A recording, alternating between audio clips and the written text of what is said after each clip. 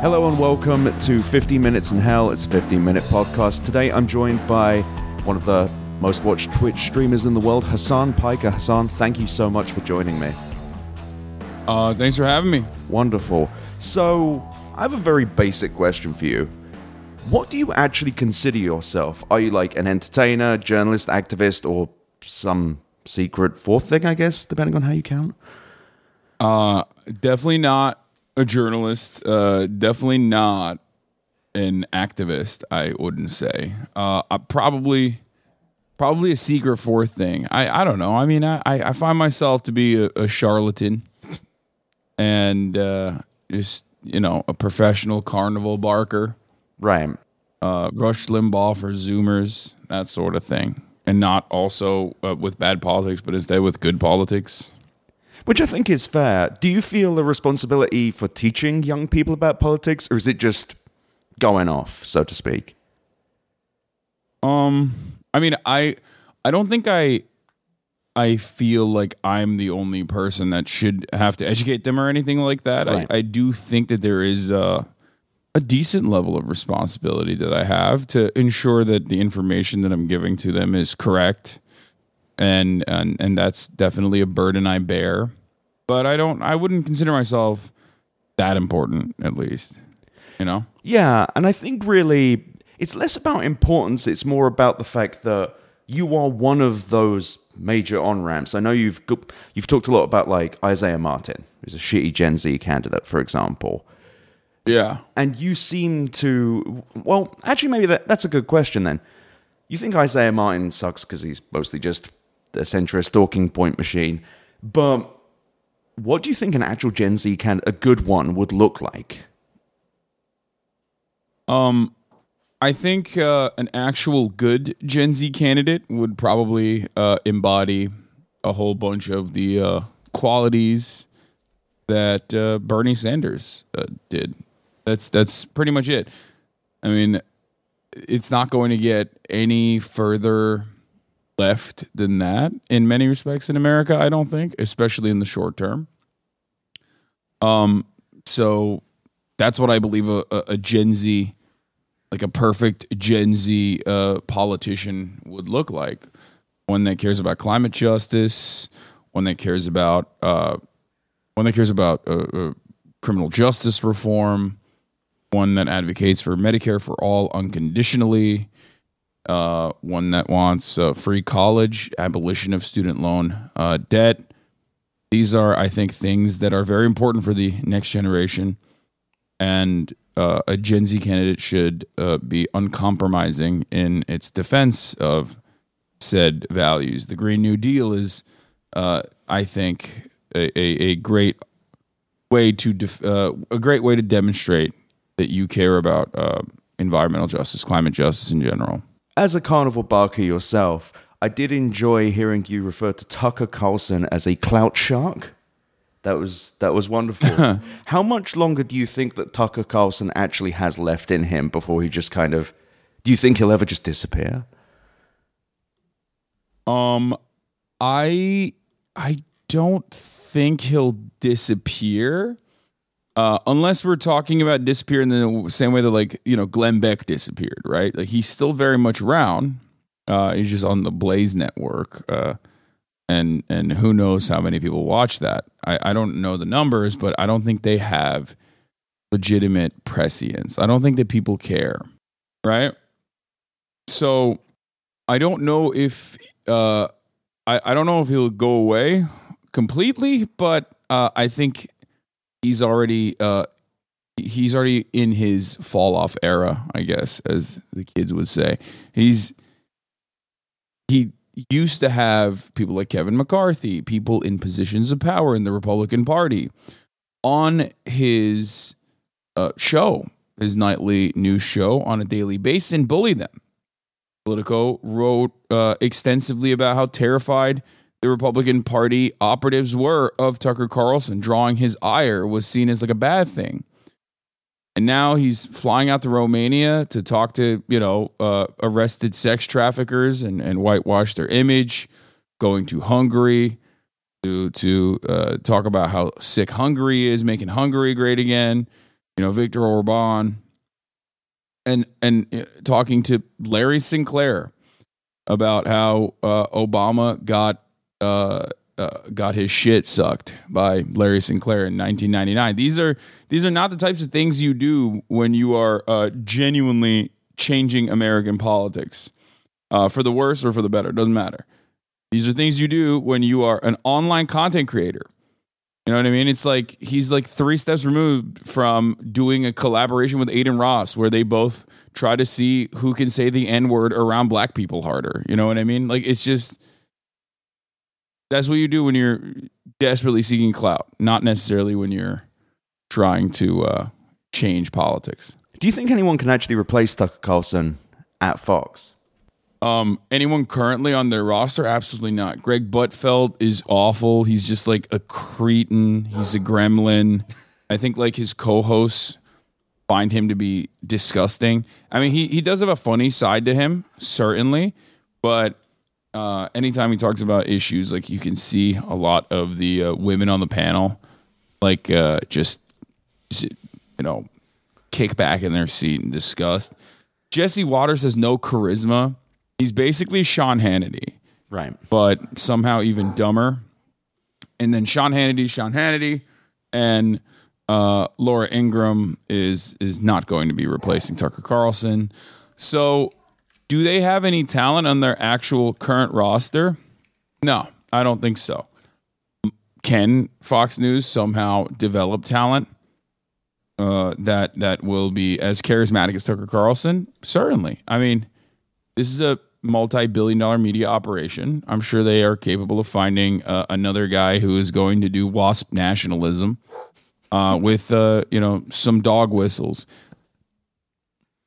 Yeah, it's interesting as well because when you watched his Trump interview, for example, I chose not to watch the Andrew Tate, and I only watched the Trump one through your video. It is interesting watching him go from this kind of very aggressive, pushy interviewer to just like, oh, Mr. Trump, good to see you, sir. And it's funny, but also, well, I don't know if it's sad. He's a piece of shit, so it's pretty fun to watch him suffer. But on the subject of Andrew Tate, with people like that, it's not the first real piece of shit you've kind of tangled with. How do you actually keep calm and keep someone like Andrew Tate on question, even though in the case he ran away from you, scared like a little rat? How do you keep calm around someone like Andrew Tate who is just kind of like screeching at you? I mean, I guess I've said this a lot before, like back in the day when I used to engage in debates more frequently, even though I have always maintained the position that they're, pseudo-intellectual wrestling. It's just theater. Right. It's a lot easier for me to maintain my calm because in many respects I see myself as like a perfect counter to a lot of the alpha male people. How so? Because a lot of the alpha male people are constantly and desperately trying to portray the quote unquote left or whatever they consider to be like liberals as soy, gay, effete, frail, and not even interested in girls or can't talk to girls, this kind of thing. And obviously that's like coming from a very insecure position. But of course their audiences are incredibly insecure, right? So it works out when they do this. They're like, "Oh, you guys, you're lame. You're like a loser. You're soy," which is ironic because that's what really insecure men would do if they as they're trying to mask something, right? Right. But for me, I kind of don't look the part of what they are trying to portray, so it makes it a lot harder for them. That's why I see a lot in a lot of instances they'll always like point to times when I wore a dress or painted my nails to be like, no, dude, you're gay. And it's like I think it comes from the privilege that I have, right? The way that I look, the way that I carry myself, my beliefs, and the confidence that I have. Just for the listeners at home, would you mind describing how tall you are? I'm 6'4", 245 pounds. I work out every day, play basketball. I am definitely larger and in better shape than the average online right winger. I wouldn't say that about Andrew Tate. Andrew Tate is a professional kickboxer, after all. That is the one area that he definitely would be able to destroy me. So I'm going to admit freely. Right. I know my limitations, but his fan base, not so much. So that is why it's a lot easier for me to maintain calmness in the face of this kind of adversity or debate, because a lot of the attacks don't impact me. It's the privilege that I have that allows me to just look at it and go, this is a laughable conversation that we're having. Right. Because I'm not trans, I'm not black. I don't even fit in the classist definition, like the classist attacks that he might have about being broke, right? Well, he tried also to say, he was like, you're American, so ... You were like, no, I'm Turkish, I believe. Yeah, so that was another thing. I know, which ironic because he's American, right? Like he's more American than I am, But yeah, there are so many things that people are used to. People love contextualizing and putting people into boxes, and then it's much easier to just like shadow box against that straw man that you've cultivated for yourself rather than the actual person that's in front of you that you're talking to. And that's precisely what Andrew Tate tried to do, and it really didn't work out too well for him in that regard, which is why he had to resort to asking the teenagers who were running the call to kick me off the call and, say that I was boring. Well, actually, leading on from that, why do you think guys like Andrew Tate have had such a profound hold on young men on the internet, though? Insecurity.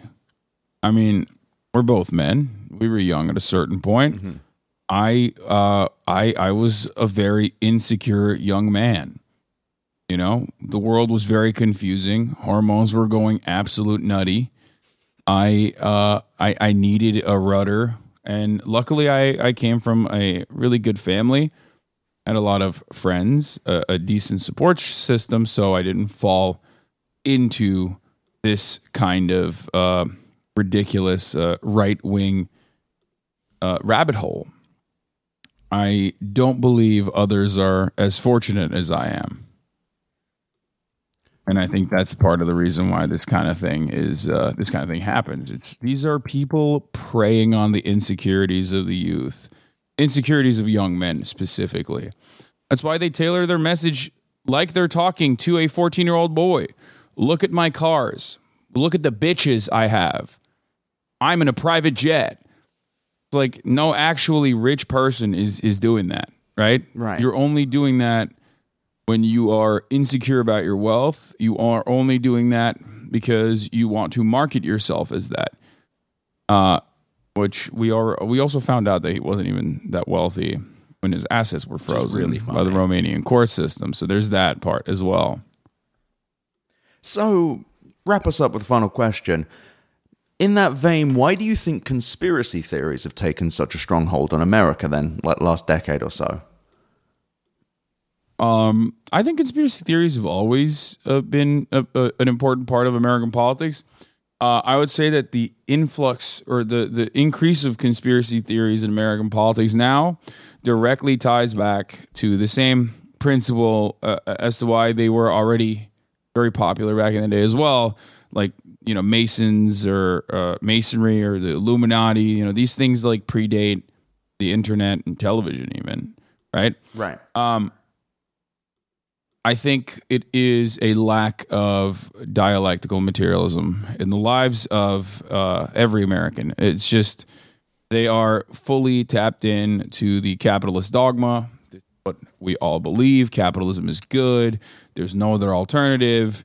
And when you live like that and you refuse to learn or refuse to see things from a materialist perspective, you are going to look for spiritual reasons. You're going to look for good versus evil narratives. That's why the Marvel Cinematic Universe is very popular. And in that good versus evil, you always have to find an agenda, because the main agenda is not going to be materialism. It's not going to be commodity production. It's not going to be the relation that the two different classes have to the means of production. Then it has to be, these guys are evil. Why are they doing evil stuff? Because they're bad. They're bad guys. This little group of people are bad guys. They have to be motivated by something, and they're just motivated by evil. That's why I think a lot of conspiracies seek to plug holes that people might have in a way that maybe religion did back in the day. So that's one aspect of it. The other aspect of it, other than the evil versus good narrative, is that there are a lot of things that are not explained to us, major world-changing events, and people want to create a narrative, oftentimes a narcissistic narrative, that kind of shifts these world-changing events back into something that they can manage, something that they can consume, and something that they are at the heart of somehow. Americans love low-stakes battles, for example. Right. Like, that's why they love having the mass conversation. They love having that conversation. They want to desperately. You see it now. Conservatives want to go back to a point in time where there are mask mandates just so they can complain about it. Because that's low stakes battle. Maybe the threat of your treats, your treat delivery mechanism being disrupted is truly a terrifying prospect. One that alone can get you out of the house and to the state houses to protest. And they want to go back to that. They want to go back to that camaraderie. They want to go back to that battle that they had where they were owning the libs and owning, Democrats all around the country. And why do they want to do that? I mean, why do they believe that this is happening? Well, because they want to believe in this grand conspiracy that they can somehow be a hero in. They want to believe in the story. They don't want to see, for example, that Lionsgate in Santa Monica, one of the very few places that instituted a mask mandate for 3-4 days, at J.D. Vance used in a Senate hearing yesterday on the floor of the Senate. He used Lionsgate, a private company, using a 4-day mask mandate 2 months ago. He used that as a reason for why they have to limit the CDC's powers for the next 18 months in instituting and implementing mask mandates. So J.D. Vance used that, even though it's just this marginal thing. People believe that there is this grand conspiracy that they want to stop, Americans from getting their treats, a low stakes battle that they will engage in. The real reason why Lionsgate, for example, implemented that mask mandate was because someone had COVID, and instead of sending everyone home, they wanted everybody to keep working. That's the real reason why Lionsgate did this mask mandate, right? Yeah. Same with vaccines. People think they want to make me gay and autistic by making me take this vaccine. I will not do it. I'm a brave patriot. I will not do it. I will not get the ouchie. I will avoid this needle, right? And there's a brave patriotic reason for why I'm doing it. It's because I don't want to die in the next 4 or 5 years. Well, Hasan, thank you so much for joining me today. It's been a real pleasure having you. Thank you for having me. My pleasure. Okay, you've been listening to 50 Minutes and Hell. You can find us at where'syourEd.at/podcast. and join us on the Discord, chat.where'syoured.app. Thank you for listening.